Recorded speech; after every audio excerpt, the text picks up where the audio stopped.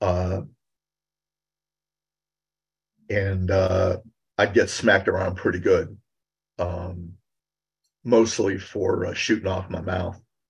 But her go to was a smack across the face when she got upset, and it didn't really matter if it was in public or private.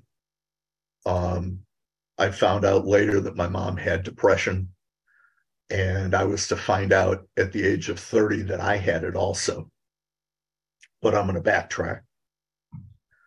When I started drinking at the age of 15, I was absolutely ripe for this disease. I was full of that fear, shame, guilt, and other head games. And by adding the catalyst of alcohol, that just set me off. My disease took off very quickly. Where I started with beer, I ended up drinking mixed drinks and shots and beers by the end. I started drinking at 15. I quit suddenly at the age of 20 back in 1981. I quit suddenly because I saw myself in the mirror and I didn't like what I saw. Simple as that. I knew that I was screwing up my life with my drinking, and I had to do something. So I quit. Fort Pitt, just like that. Um, my first day of sobriety was spent as an overnight camp counselor. I was given 10-year-old boys to be responsible for. First day of sobriety, that is not recommended. After this particular summer, I went to a primary treatment in Baton Rouge, Louisiana, because that's where young people were being sent to treatment every day in the early 80s, either to Baton Rouge, Louisiana, or Minneapolis, St. Paul, Minnesota. And I chose Louisiana because winter was coming in. It's a little bit warmer down there. I was in primary treatment for 5 weeks where I learned about the 12 steps. And I was then shipped to a halfway house in Thibodaux, Louisiana, the Powerhouse, it was called. I was there for 4 months. And what I learned there were a few basic living skills, like making my bed first thing in the morning, showering every day, holding down a job, and learning more about the 12 steps. The halfway house was run by Minnesota Rules, which was a lot of confrontation and tough love and stuff like that. And I kind of ate that up while I was down there, because when I got back to Cleveland, I was born and raised in Cleveland, Ohio. When I got back to Cleveland, I was a confronting son of a gun. I started going to meetings and I was wondering why I couldn't make friends, because I was just confronting people on their behaviors and things that I thought were wrong. And I didn't get it. I didn't get it. I got myself a sponsor and started going to meetings. Um, but my sponsor was a stickler for the big book and activity at meetings, and I did that. I cleaned up ashtrays. Um, I made coffee for years and years at my home group, and tried to stay in the middle of the bed. I did 12-step calls in hospitals with 12-step tag team partners. We were always told never to do that alone. Um, and there were good times. And then there were bad times because my depression was still active. I hadn't been diagnosed yet in my 20s. I thought I got my dream job in radio. I was living in a small town in Ohio as a radio disc jockey, and I managed to stay sober by the seat of my pants. I had a sponsor out there, and I went to meetings, but there was a lot of pressure to drink at this radio job. But I didn't. I took all of my frustration and anxiety that I had on the workplace and turned it inward. And I'm getting, hey, it's my sponsor calling right now. Sorry, dude. Anyway, um, great timing. He's a good guy. I'll talk about him later. Um, but I was on the radio. On one hand, like I said, I was living my dream job, and on the other hand, I was falling apart inside.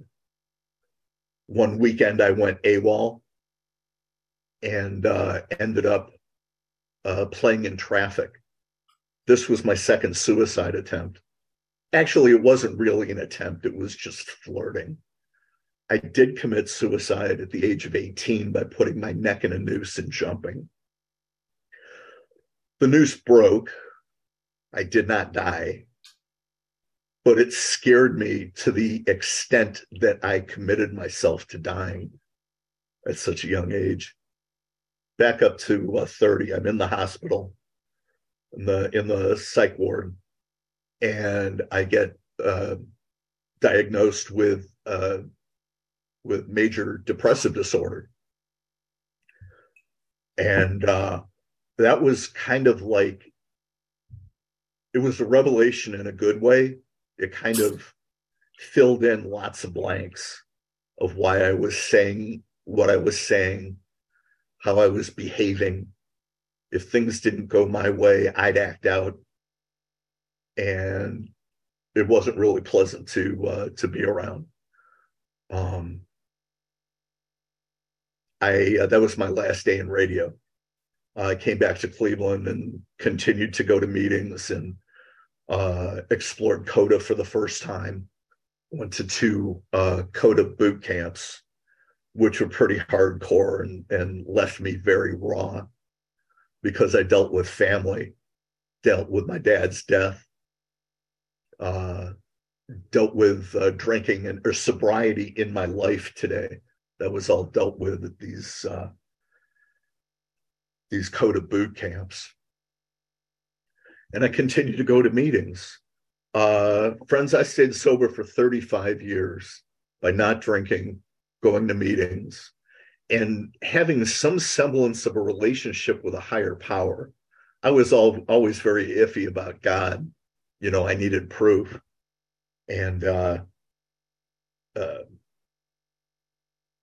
I walked a fine line with this relationship that I had with a higher power. Um, that relationship has been changing, evolving. Um, it's just different than what I had before, and I'm grateful. What ended up what ended up happening was I caught a resentment against AA and God at 35 years of sobriety, and my meetings started to dwindle from 4 to 3 to 2 to 1 to none. I isolated myself. I was bouncing along an emotional bottom, and I just wanted to die again. 35 years sober. Well, the bottom line is I picked up a drink, and it my life got worse. It didn't get better. It got worse. I drank for 3 years. And during this time, COVID hit, and I got introduced to secular AA out of Cleveland, and then eventually Tusnua out of Ireland.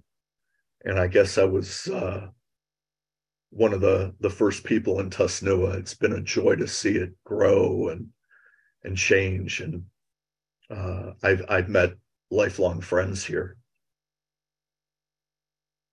I know I've skipped a lot. There's a lot to cover in the 40 some years I've been coming around here.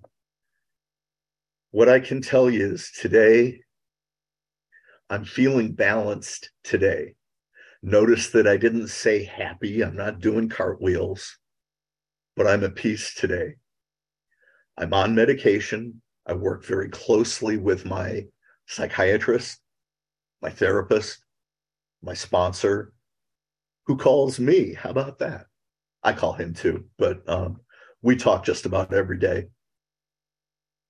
He's a good guy. He got sober when I did back in 81. He's going to have 43 years, which is amazing to me. A lot of my friends that I got sober with are in their 40s now. And uh, I try not to compare my stories to them. I'm grateful for the 3 years that I had sober here in Tusnua. I don't pretend that Tusnua is AA. It's a recovery group for me for everything. I'm grateful that I can talk about my mental illnesses here as well as my alcoholism. I can talk about what's going on in my daily life, um, for better or worse. Um, well, I'm at that point where I'm grasping for things to say, which usually means I should stop. Thanks, Tommy, for asking me to do this. And that's it. I'll pass.